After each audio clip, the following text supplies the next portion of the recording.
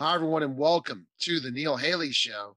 We've been continuing to cover Ollie's comeback, the untold story, because it's just an amazing story, in my opinion, of a time. And the story just really not been told like this documentary is. So I'm excited to welcome another person from the movie, the documentary, Heidi Uyo. Heidi, thanks for stopping by the Neil Haley Show. How are you? Thanks, Neil. I'm doing well. Thank you for having me. Appreciate that. Absolutely. Let's learn about your background before we get into why you got involved in film. Yeah, so my background is actually in technology. I spent about 12 years right out of college, right out of undergrad, working in the technology sector for a big tech company. I worked at IBM, and some of the projects that I had were always sports related, whether I was working with the Olympics in Atlanta or Nagano or places like that. And so I have always been a sports person, true and true. So though my career was in technology, I have always been around sports, whether it is in official capacity, unofficial capacity, or whether it's in sports business development, sales, marketing, what have you. And so I left IBM. I started my own software design firm, worked there for about 6 years. And one of the projects we worked on was the FIFA World Cup in South Africa in 2010. And I got a chance to see up close just how brands marketed sports, whether it was Adidas, Coca-Cola, and what have you. So I decided to transition. I sold my company and I went back to school, picked up a master's at Northwestern University. And since then, I have been working as a sports marketer, sports consultant, Wow. historian, and what have you. So currently, right now, we're consulting for National Olympic Committees around the world, where we assist them with marketing, branding, content development, business development, sponsorship, and those types of activities. So you're gonna be busy soon, right? Because once, hopefully, with meaning COVID lifting and the possibilities of the Olympics still are good shape, not being canceled this summer. They're still trying to work that out. As of right now, today, February 19th, 2021, the Olympics are still slated to start for July of this year. Of course, with COVID, it's a very fluid situation. We are still working with our clients, other national Olympic committees, as if the games are going to go forward. So we're in full preparation mode already. So how did you get involved in Ollie's comeback? Yeah, so uh, I think it was back in 2016. Art Jones, who's the director of the film, approached me and through an intermediary, and he had seen some of my work because at that point, we'd done content development work, and some of it was around Muhammad Ali and his involvement in the Olympics. And so, having met with Art a couple of times, I needed to really figure out if I was the right person to tell the story, if I was a good fit for the film. So through multiple conversations, it would just determine that I was, and I was brought on to tell the story of Ali between 1967, 1970, and even in some ways beyond, and how that comeback fight in 1970 helped shape Ali for the rest of his career. Okay, so based on you being a historian, is that where you're bringing the knowledge into the help art? Correct. Yeah, based on my very extensive background in sports history. Interesting. But see, when you were at IBM and all that stuff, did you have that sports history background? I did, but I just never pursued it. Oh yeah, I mean, even from Wow. I mean, so I go, and I'm going to date myself here, way back to 1976 Olympics. My parents, who were teachers, my dad taught at the university, um, always used sports as a teaching tool. So, like in 1976, used the Olympics as a teaching tool. We learned about apartheid and so on, and so yeah, I've always been that deep into the backstory of sports and sporting events and historical significance. So what attracts you to Ali? Yeah, so Ali himself was probably one of the more polarizing figures of the 20th century. I mean, both in the world, in the realm of sports, in the realm of popular culture, and in the realm of politics. And if you consider how volatile the 60s were, particularly in the late 60s and into the 70s, Muhammad Ali was a central theme in that entire story. Whether it was Tommy Smith and John Carlos at the 1968 Olympic Games raising the black glove fist, one of their demands was the restoration of Muhammad Ali as the legitimate heavyweight champion of the world. Or whether it was Ali joining the Nation of Islam, a very controversial move at that time, or whether it was Ali being Wow. drafted and then refusing to be inducted, despite the fact that he had actually failed the exam, the aptitude exam for the draft 2 years earlier. So they couldn't understand why they had lowered the requirements and then tried to draft him again. So Ali has just been one of these figures that has transcended the world of sports. I mean, there was a Cold War element to Ali. There was the political dimension, as I mentioned earlier. So we went from having a sportsman to someone who was perhaps, along with Pele, the most recognizable name in all of sports, if not the world. Everybody knew Right. who Muhammad Ali was. Yeah, absolutely. I think you're right, polarizing, but also the fact that he was one of the most charismatic athletes of all time. Muhammad Ali made ABC's Wide World of Sports back in the day with Howard Cosell. I mean, back in those days, athletes were expected to quote unquote shut up and dribble. Ali was never about that. But Ali was very outspoken. But for that to happen, Ali needed to be authentic, which those around him say he was. And history actually bears that out with the Cleveland Conference, where you had Jim Brown, Bill Russell, Kareem Abdul-Jabbar, trying to determine whether this was back in 1968, trying to determine whether or not they would back Ali's stance against being drafted into the Vietnam War. So there are many tentacles that attracted people to Ali as a figure, both those who supported Ali and those who were detractors, if you will. Yeah, absolutely. So again, the story which Art and I've discussed and all these different things, you saw this in a historical lens in a different way. What consulting this film, like you knew that the people that were going to be interviewed in it, but you all also understand you wanted to bring your historical perspective of what people that might have had a bias that were interviewed in the movie compared to someone like yourself that looks at the newspaper clippings, both sides of the story. You are trying to be unbiased in this account, then, correct? Yeah, objectivity was very important in terms of telling an authentic story. Muhammad Ali was by no means a saint, but when this happened, you had to consider that there were those around him that were pretty skeptical of his motivations initially. Like, all right, well, why is he doing this? I mean, we haven't heard you talk about being against war previously, and so you're coming up with this. Let's dig a little deeper. Let's engage and understand where you're coming from. And of course, he famously said, "Ain't no Viet Cong ever called me a nigger," and things of this nature. So, uh, other athletes, people in society were able to rally around him because of that authenticity. And so, as an individual, he himself was also able to stand by those principles.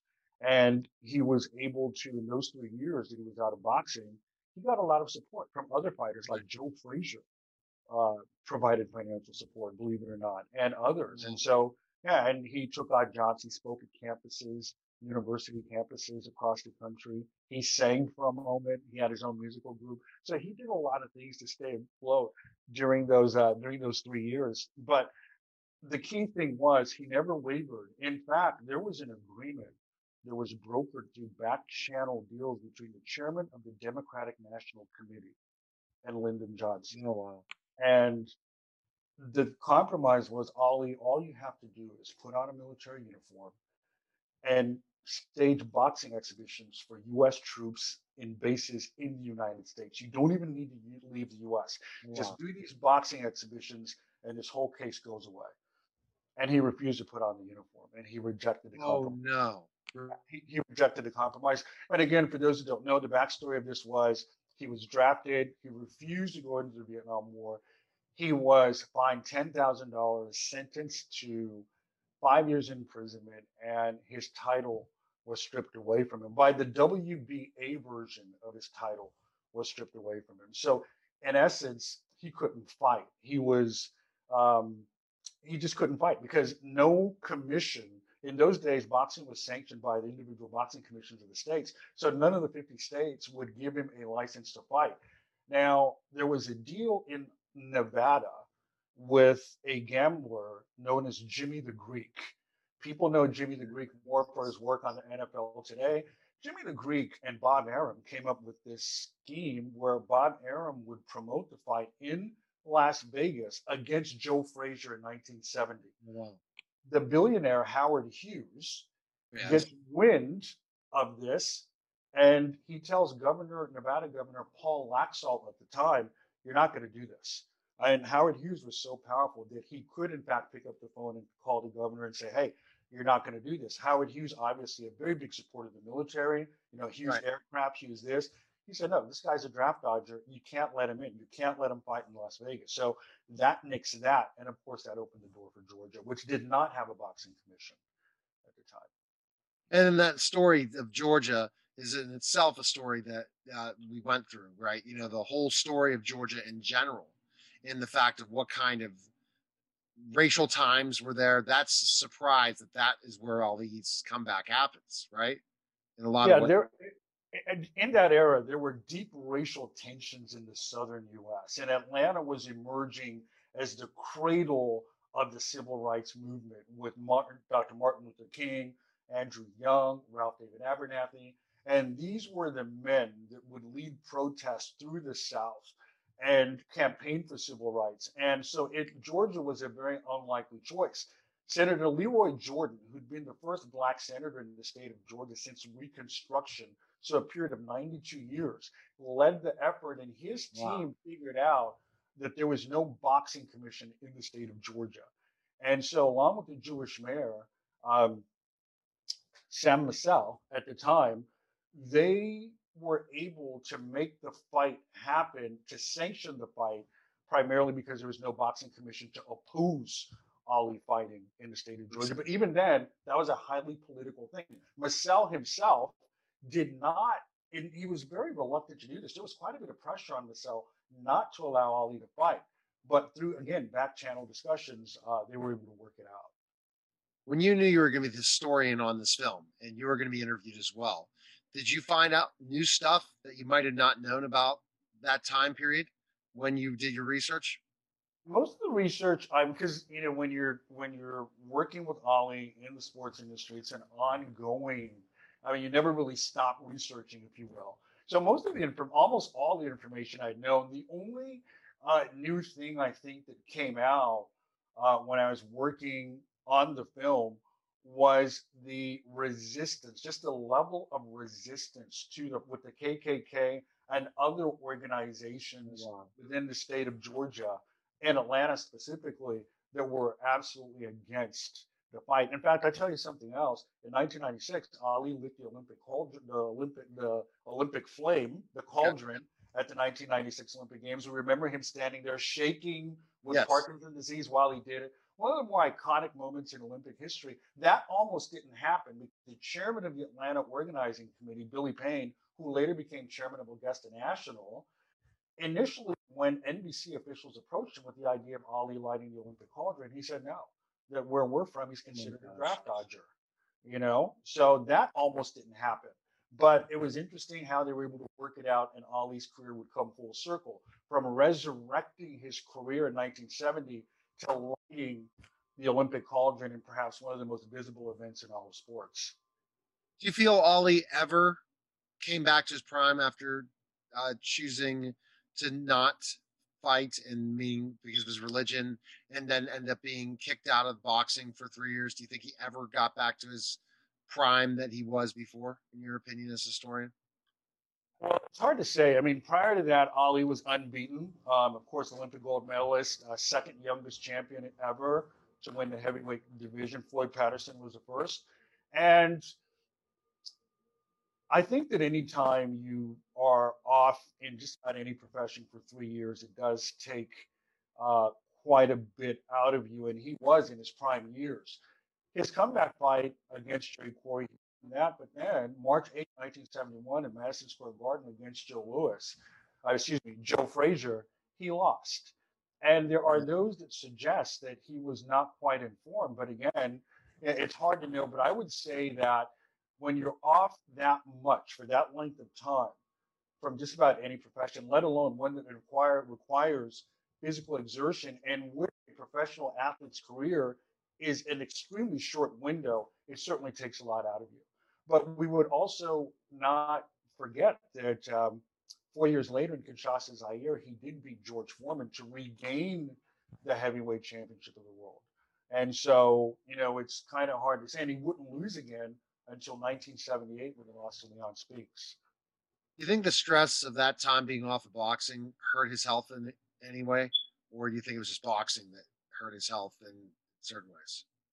I don't think his time being off hurt his health. I think that, in fact, his time being off may have, in some ways, prolonged his career because 3 years you're not getting hit, right? So that did allow him perhaps to fight, perhaps even a little longer than most people think he should have. Should have retired a few years earlier, but that's everyone's subject to their own opinion. But no, I don't think the time off hurt him. But I don't think the time off hurt him physically. But I do think that the time off from a boxing perspective uh, did in fact truncate his career slightly. So let's look at you talk about his career and all those different things and all that. What about the interviews of the other athletes and other people? What surprised you the most of the interviews? Because those are historical accounts for people that were there or part of it, or part of Ali's life that maybe you didn't see in reading back in different newspaper articles and different things. And different The magnitude of the event itself. This was perhaps the biggest sporting event at the time. A very just the sheer volume of interest in Muhammad right, Ali as an individual, and to see this type of wealth cut across the boundaries of society, whether it was entertainment, popular culture, politics, sports, music, entertainment, even gangsters, right, right. descended on Atlanta to see this. And so as I am doing the research for this, as I am talking to other people within the film, Right. and even those that did not make it on screen, the sheer magnitude cannot be understated or even overstated, if you will, as to how significant an event this was because of what was at stake. Either this individual who was considered loud and brash and polarizing, either he would be silenced forever or his career would continue. And there are those that feel that he got a raw deal. And so let's not leave that out either. So my big takeaway in doing the research for the film was the fact that just how big, I knew it was a big, but how outsized the event was. Right, exactly. And that's things that you don't see. Now, looking back at the whole, the entire film and all of it, what was your take after the documentary came out and you got to view it and watch it? Yeah, no, I was pleased with the content. I felt that there's a lot of people that worked on the documentary. I mean, Yahya McClain, Dylan Bowling, Art Jones, of course, and Dr. Khalil Ali, Ali's ex-wife, Yes. and others. So, and then Andrew Young, Dr. Edwin Moses, who was at Morehouse College, where Ali actually fought. In fact, the original comeback was supposed to be at Morehouse before it was moved to the gym at Georgia State. But just in general, being able to share a platform with Andrew Young, with Jim Brown, the great running Right. back for Cleveland Browns, and with Dr. Moses, with Evander Holyfield, and just hearing them talk about their perspectives on Muhammad Ali, both, and some of the things obviously didn't make it into the film, some of the rough edits behind the scenes, Exactly. but just getting the anecdotes of those conversations from the likes of Jim Brown and from Dr. Ali, that was to me that was quite rewarding. So what's new with you? I mean, you talk about the Olympic stuff. I'm just impressed. I saw your CV or the thing you sent me, and I was blown away with the accolades you've had in sports career and what you've done in sports arenas and stadiums and all this impressive stuff. What's new? What new projects do you have coming up?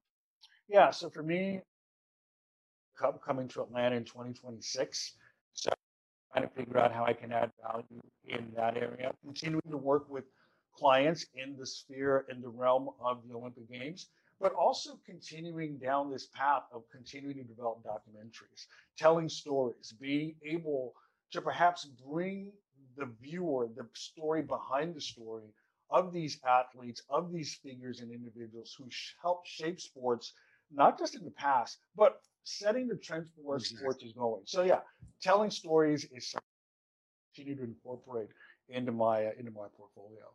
Well, it's fantastic, and you're an impressive guy for sure, Heidi, and I really appreciate this. And so let's go with other sports. What do you say your expertise in sports? Do you like as a sports historian? You big in football? What's your favorite sport that you like to as a Uh, historian? yeah, well, for me, it's I don't necessarily know that I have a favorite, Neil. I mean, as a storyteller, I am intrigued by what motivates athletes, what motivates Right. the various brands. But if I had to say, I love athletics. Of course, it's big during the Olympics. And I'm a big follower of European football. Both Liverpool and Real Oh, Madrid are really? my teams. Yeah, huge fan of the European Football Champions League, Premier League, La Liga. Follow a lot of European football and also the NFL. Curious to see what the NFL is going to do as far as expanding their footprint into other geographies. Exactly. And with COVID, what happens next in this expansion when you talk about the NFL when they were going to Europe and all that stuff, and now COVID? How do you think the sports have handled COVID, in your opinion? Yeah, so of course it was new across the board. So some sports handled it a little bit better than others.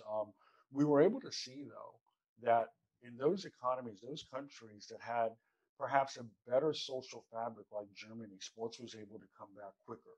So for us in the U.S., it was a slow rollout. We had an NBA bubble that was quite successful, but teams are going to have to reimagine their sports arenas, how they engage with fans, and some of the policy changes, not just for fans coming to the stadium, but perhaps what are the boundaries between keeping fans safe and then requiring somebody to have an inoculation or show some kind of a vaccine certificate before, those privacy Yeah. sort of things. So sports teams and leagues are going to need to figure out how that is going to work. Personally, I think we're still a year or two away from having full capacity in this country. Now, a place like Australia, where you have stadiums are packed because of how they handled the pandemic as a country. So Right. for us, it's a little bit more challenging. Individual sports leagues, and again, in those places, they have ministries of sports that set policies. Exactly. For us, sports are so much more privatized. So individual leagues, which are not necessarily overseen by government, set policies. So, government has very little influence or control over the sports league. So individually, they've got to set standards, and it's going to be interesting to see how they're going to manage that with sponsorship commitments, marketing, keeping fans safe. It's going to Exactly. be tricky across the board. So we'll see how that works out. But I do think that eventually we're going to get back to full sports as we knew them. No, so that's awesome again. And best place, first of all, Ollie's Comeback. The Untold Story is available everywhere. You go check it and Google it, and you'll find it. And the movie is all the places. But what about for you? Where can we connect with you, Heidi?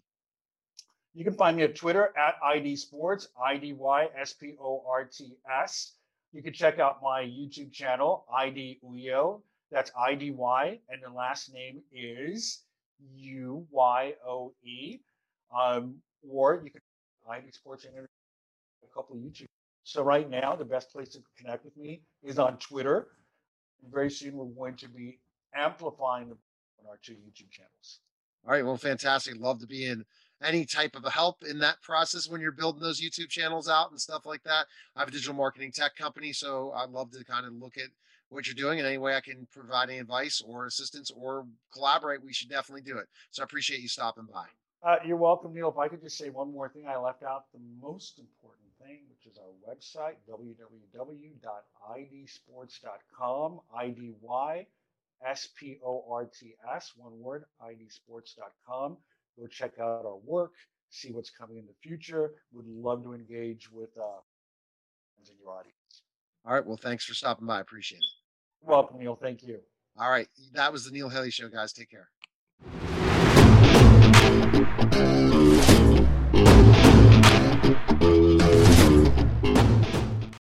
Celebrity Slots. Free spin. Free to play mobile social slot games in the likeness of your favorite celebrities. Making money. Spin to win celebrity experiences through sweepstakes. Free to download, free to play. Yeah, baby. What are you waiting for?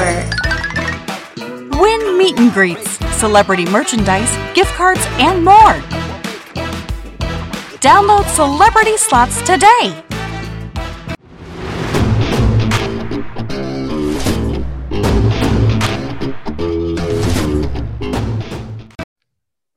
We're back to the Neil Haley Show here on the Caregiver Dave Celebrity segment. I'm excited to welcome to the program Caregiver Dave Nasani. Dave, how are you? And what's going on? I'm awesome. How you doing?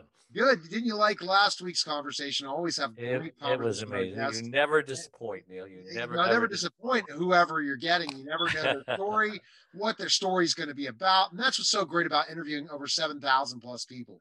And someday I'll have them all in one place to find them all. But that'll be, I have to hire somebody that costs me hundreds of thousands of dollars. But our guest today is Peter Woodward. And Peter Woodward we know him from The Patriot. We're talking about Dolphin Island and his career. Peter, what's up? Thanks for stopping by. How are you?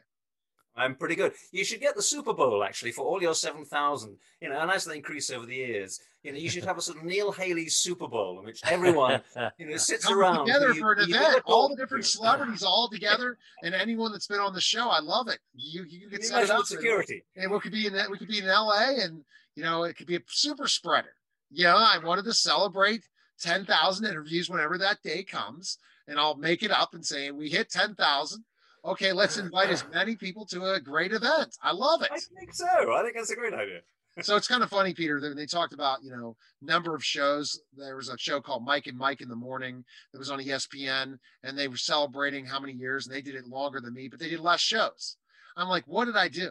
How did I do this? But it's because I've short interviews. Some are 8, some are 15, some are 30, some are an hour. And when I was just doing radio shows, I produced 5 hours of programming a week. Right. But there's maybe 10 interviews out of those 5 hours. And then it goes to podcasting, and our business has changed. Right.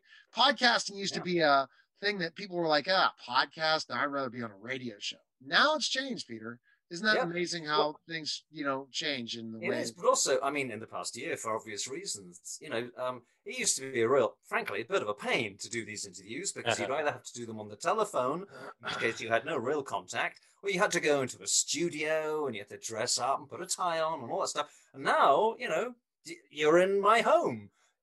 Just right. And the tours would be all such a pain in the butt. You've done them, right? Where you've done those tours were 9 to 11 in the morning, which would be 6 to 9, 8 for you. And you're constantly talking to somebody for 15 minutes about a project, right? You've done those. Been there, done that, have a t-shirt to prove it. I've been there and done that, and I won't do it anymore. I'd rather have a longer one because you don't get to develop that connection in that relationship. So let's talk, Peter. You're known for The Patriot. So for Dave that saw The Patriot, and I did too, tell us your character in The Patriot before we get to Dolphin Island. I'm trying to imagine who you were, and I think you were that bad British officer who killed everybody. No, I was the aide de camp to the bad British officer. The Patriot is, it's something that a lot of people remember me for. I've done a lot of other stuff, but that does. You had hair, right, at the time? Yeah, yes, I did. Well, it was a wig, in those days, everybody wears wigs. We bald folk didn't have to worry because everyone wore wigs anyway, from George Washington down. Right. So everyone had hair, so that was all right then.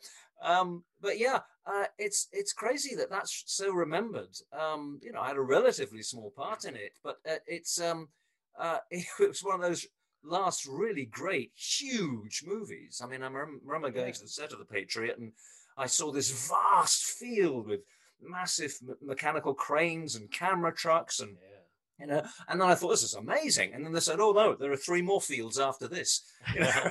What was it like working with Mel? He was great. Or Mel. He was great. He was a really nice guy and very friendly and, not starry at all.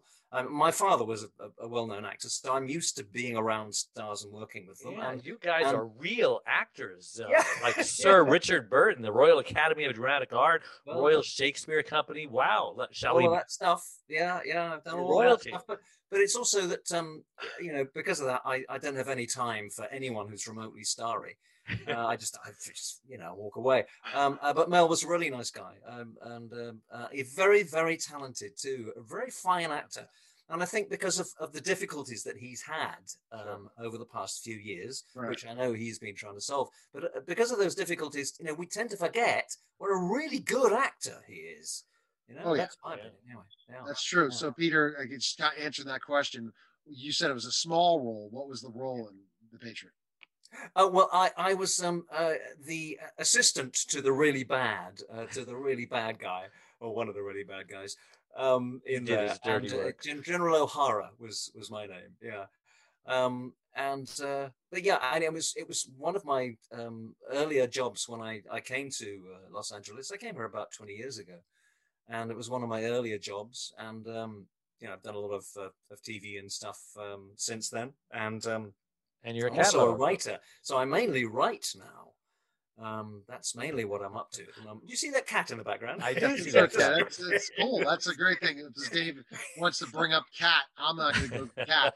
I'm going to go real quick. One more question, Peter. What would you think your fans see you best known for? You have a good laundry list of different major shows you were on. Probably a bunch of those science fiction shows that I did, Crusade and Babylon 5, the movies of Babylon 5 and Charmed. I was the source of all evil in Charmed, I'll have you know. Not many people can say they're the source of all evil, but I can. That was the old Charmed. You've got that look, yeah. Yes, yeah. Well, we all have that look, don't we? I mean, when you've got this up there, the thing is that everyone tends to cast you as a baddie. Which is why doing this movie Dolphin Island was so great, because for once I was a good guy. Yeah, you were a good guy and a very good guy. So tell us about the character and the premise of it. Yeah.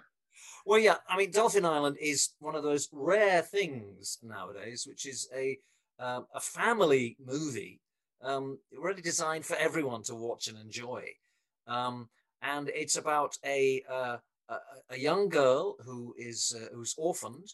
And she goes to live with her grandfather in the Bahamas. And we shot the whole thing in the Bahamas just before COVID. So we were really lucky.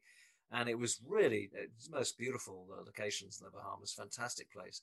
But of course, I wasn't the star. And the girl playing my granddaughter wasn't the star. The star was a dolphin. Okay? There's these dolphins. You can't beat the dolphin, right? You'll never get the autographs that the dolphin will get, right? Yeah, I mean, the dolphins were the most amazing actors. I mean, they're extremely well trained. And we went to a facility where they are completely open to go out into the ocean if they want. They're not trapped or penned in any way, because we didn't want any of that. So they worked voluntarily. They work voluntarily. Well, they work for fish. Kind of like me. We'll work for fish too. Give me a good fish, I'll do you a movie. And I bet you have a new appreciation for dolphins. I do. They are the most very smart creatures. I mean, obviously they're mammals like us, and you tend to forget that. You get into their element, which is the water, and you tend to think, well, this is obviously the cat again. Obviously, this is the dolphin world, but it's also a mammal world, and these dolphins, they look at you. They look straight at you. And that they're thinking about you and who you are and whether you're going to be okay and whether you're going to hurt them or whether you're going to play with them and whether you're going to give them fish, most important. And they were amazing. And of course, their trainers, their Bahamian trainers, were just extraordinary with them. I mean, we asked them some pretty difficult things. Do you think we could get a dolphin to pick up a discarded piece of trash on its nose? And they said, well, we've never done that before, but let's try it. So we had this character throwing some trash into the water, which of course he shouldn't do. And the dolphin came up underneath the trash, lifted it up, and gave it back to us. It was just extraordinary. Never done that before.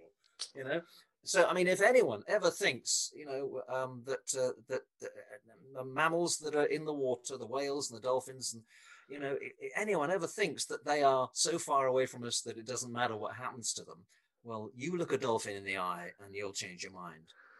Well, it sounds like a great family movie with a lot of moral subjects in it. That's awesome. Yeah, and it's fun and it's exciting. And it's basically because the other grandparents who are rich come to try and claim the granddaughter back. And, I'm a great grandfather, so my job is cut out for me. So are you drawn now to family films? Well, yeah, I am. I've always enjoyed things that I don't like. You've got kids of your own? I do. I have one, but he's 26, so he's on his own now. But grandkids on the way.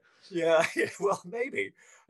But I don't like violent movies. I don't watch them because I don't like them. And I've written some violent movies, so I understand that there is a place for violence in movies if it tells the story and if it's part of the story.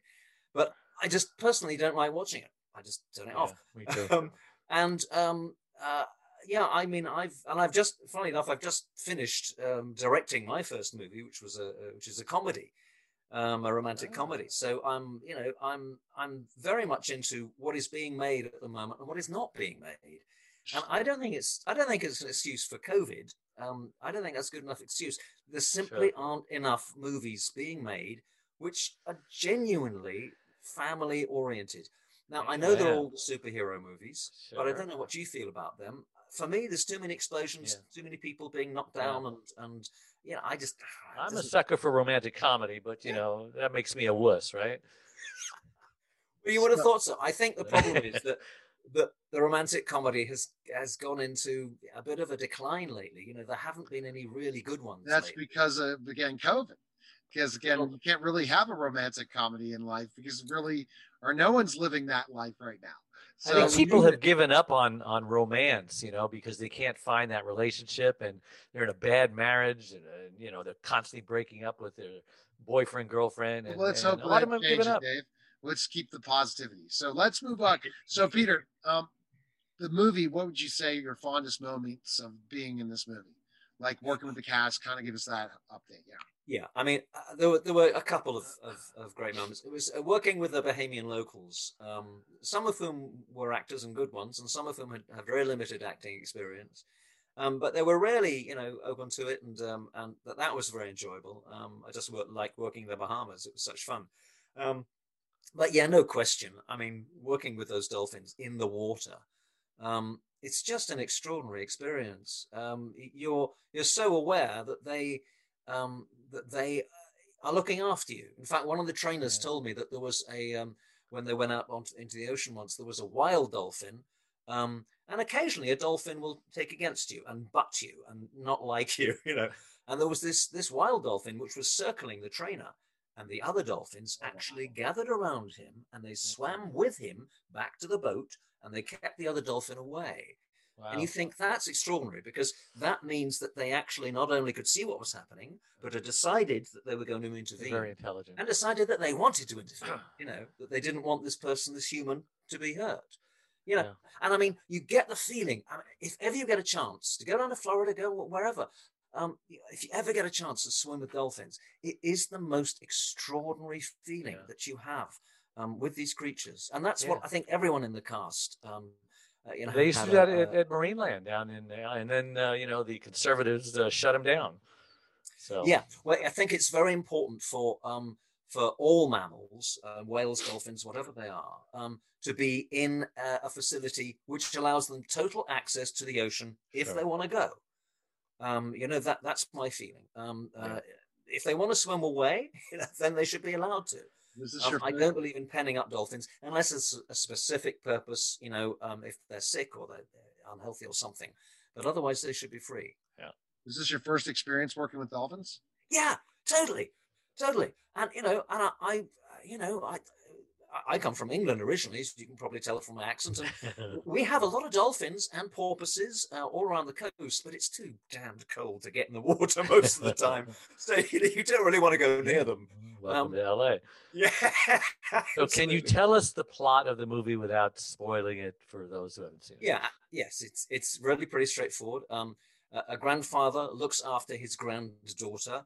And they go fishing and they live a fairly basic existence. She goes to school, a local Bahamian school, and she meets a young Bahamian boy who, you know, they are attracted to each other. And the boy's mother is also attracted to the grandfather. So you know, they start to get along. And then suddenly everything goes horribly wrong when the other grandparents from New York turn up and decide that this has gone on long enough, that this child is obviously not receiving the very strict upbringing and the very high level of education that she requires, and therefore they're going to go to court and try and take her away. She doesn't want to go. The grandfather doesn't want her to go, and the dolphins especially don't want her to go because she's great friends with them and she works at a dolphin sanctuary. Class warfare there. Yeah, that's it. And this is written. Was it there's a certain reason that the writer wanted to write the story? Well, there was there have been a few dolphin movies, you know, over the years, and the Bahamas especially hasn't had a lot of movies written and scripted there to be shot there. So I think, a few things came together, and if you say the word dolphin movie, to a network or a broadcaster or a production house, they tend to say, yeah, we haven't done one of those for a little while. Let's have a dolphin movie. And I think that's probably what happened. And I have to say, the production quality, I don't know if you've had a chance to look at the trailer even, is really high. And it's definitely a family movie. There's nothing in it that's going to upset anyone. Even the conservatives, right? Conservatives. Yeah, well, yes, but it gets pretty conservationists is what I meant to say. Yeah. Conservationists, yeah, absolutely. Your mind is thinking on other things, Dave. Conservatives don't want dolphins, so now conservatives don't like dolphins. That makes it more I wouldn't be surprised. I wouldn't be surprised. So, your hope ever to do another dolphin movie? Like, I'd love to. Reaching out and say, or you can't wait to swim with dolphins after COVID, or a chance again to do it? Yeah, absolutely. Maybe he's going to buy his own dolphin to give his cat company. Maybe my own next movie should be a dolphin movie, yeah, or perhaps I'll do something different, like a turtle movie. I'm sure turtles have just the same intelligence. Hey, we haven't done a turtle movie in a while, yeah. Yes. So that's awesome. Yeah. So kind of to go back and all the things, Peter, plans for you right now after this is kind of give us an update, the challenge of auditioning during this time period of COVID. Give us an update. Where's it going? Yeah. Well, I'm very lucky because I'm a writer as well. I actually spent the first 6 months of COVID writing a TV series, which is going to be shooting in Ireland in May. April, May. It's called The Free State. So I'll be going over there for a while. But I also used the second part of last year to get together and shoot my own movie, which is called Outrageous, which is, as I say, a romantic comedy. You could call it a sex comedy, but I call it both. So that we've just started post-production on, so perhaps, end of the year. So I have actually been very fortunate in my COVID lockdown year. I know a lot of my colleagues have just had the most miserable time, and I know it's been difficult for you guys too, because although it's, what you're doing is fantastic, but at the same time, it's really nice to meet people face to face. I can't wait. And that's the thing of business of traveling, things like that. You can't do that anymore. I'm fine with the interviews because I've done them in my studio for years, but the fact is never to get to do red carpets, not get to travel, even though some people do. Dave travels, but it just all depends your mindset in a lot of ways. And do you really need to travel with this environment now? So where we're going is, Peter and I started with the whole thing, the event we're planning with the 10,000th interview, that we're going to have all these celebrities in LA. Dave will be there. We'll be partying, and no one will be wearing masks. Let's hope that happens. Wouldn't that be wonderful? Interviews, that might happen. Let's do that. If I average 10 a week for 300 for X amount of weeks, when will that be? Maybe 2 years. So there you go. We should be right off. Oh, Neil, it'll be so wonderful. I'll be able to kiss you without a mask. It'll be wonderful. We'll be able to rub heads. Exactly. And how tall are you, Peter? I'm 5'11". I'm 6'10". So, there's no chance. So I mean, rubbing heads, that doesn't sound good. All right, so Dave, let's ask the caregiver Dave question. Is the reason why I call him caregiver Dave is he has a story, and ask that question to Peter. Okay. Yeah, and COVID hasn't been too bad to me because I've been doing a lot of television interviews, and now I don't have to travel. I can do them right from Zoom. But about 24 years ago, my wife had this headache of her life, lasted 3 days. And on that fourth day, it turned into a stroke. She lost her speech, became paralyzed on one side. And in that moment, our world, Peter, turned upside down. Nothing would ever be the same again. She lost her speech. She can still communicate, but she can't speak right now. And she's still paralyzed on one side. And we travel all around the world now, just sharing our message to caregivers, because I discovered there are so many other caregivers who are suffering and feeling lost and alone. And we struggled for a couple of years. And I didn't want him to suffer anymore. I didn't want him to give up like I almost gave up. And so I'm Dave, the caregiver's caregiver. And so I'm writing my fourth book now. And the bottom line is, I believe that if anyone is either going to become a caregiver or need a caregiver. It's this caregiver tsunami coming. Baby boomers are getting older, your parents, your grandparents. How has caregiving touched your life? Or has it? You know, it's an extraordinary thing. I've got to the age where a lot of us start losing our parents. I've lost both of mine now. Oh, And so sorry. yes, but it's the thing is, it almost makes you feel guilty because both of them died fairly quickly and relatively easily. My mother, bless her heart, just got up in the morning and fell over, and that was it. That's how I want to go. Yeah, yes. I mean, there was no warning at all. So I have not been in the position which so many millions of people of my age, particularly, and much younger, of course, have been in, of the lingering death of someone who you really love. You cannot abandon them. You have to abandon your own life in order to give them the last, year or two of their lives. And it's just the most extraordinary sacrifice that millions of people all over the world are making. And it's especially now in COVID times, of course, it's extremely difficult because, quite frankly, you have to risk your own life to save your loved ones, and if you're allowed to, it is the most extraordinary thing. And it's definitely not, there's not enough attention given to the caregiver and their roles. It's very often women, but not always, such as in your case. And if you have to ask yourself the question as a caregiver, why has this happened to me and not to anyone else? And I think the answer is, well, it has happened to vast numbers of people. People like me, you could say I was lucky in that my parents both had a peaceful, quick passing, and I didn't have years and years and years of looking after them. But it's when I think about my own death, as we all should regularly, we should think about that. When I think about that and approaching it, of course, I hope it happens swiftly and easily. But if it doesn't, then who's going to look after me? Will my son have to care for me in my, in my dotage? Perhaps if I'm unfortunate enough, as so many of our friends are, if I'm unfortunate enough to have one of those diseases where you start to lose your mind before your body, right? It's just such a large area of concern. And I didn't mind, Peter. I just screamed The Father with Anthony Hopkins. Oh my goodness! Yeah. And Tony Bennett is the latest one. His family just said he has if you watch that movie, I don't know if it's getting a good move in Hollywood, but which one? I was going The Father. The Father. Father.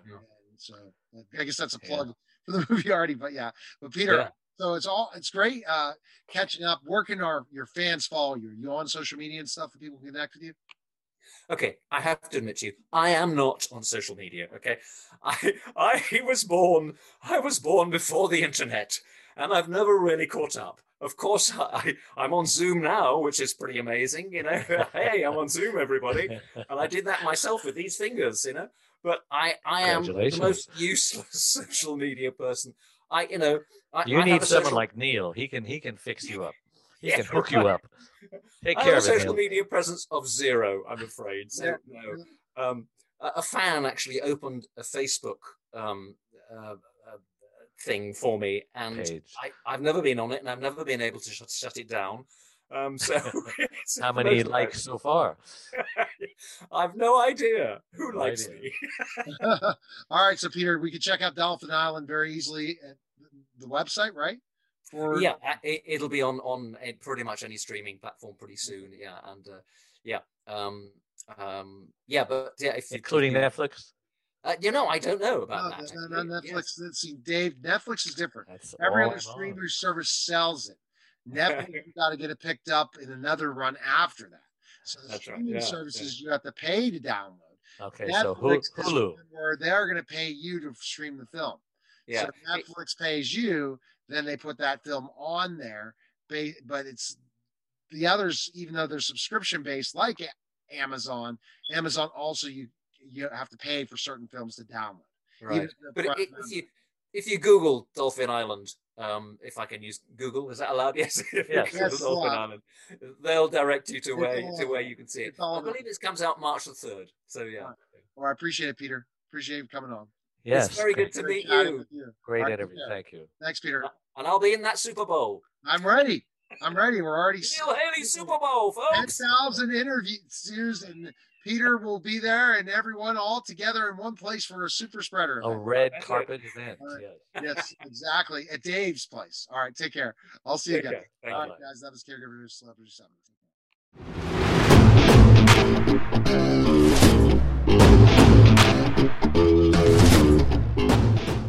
Neil Haley here. Lensec has been a sponsor of the Neil Haley Show and Total Media Network for around a year and a half, and I wanted to tell you a little bit about Lensec.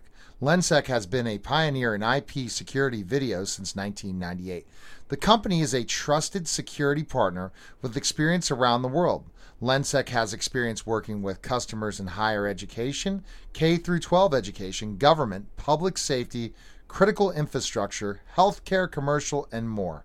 The physical security experts at Lensec help customers develop enterprise solutions for their complex physical security projects using our flagship software, Perspective VMS. Lensec's enterprise-level video management software, Perspective VMS, is a browser-based software that streams and captures IP security camera video. The latest version of PVMS uses HTML5 interactive features in a thin client application that is designed to provide real-time situational awareness. Access control and other advanced features are integrated into a unified security platform, creating an ability to track behavior and movement while monitoring the live or recorded video. For more information, please visit lensec.com.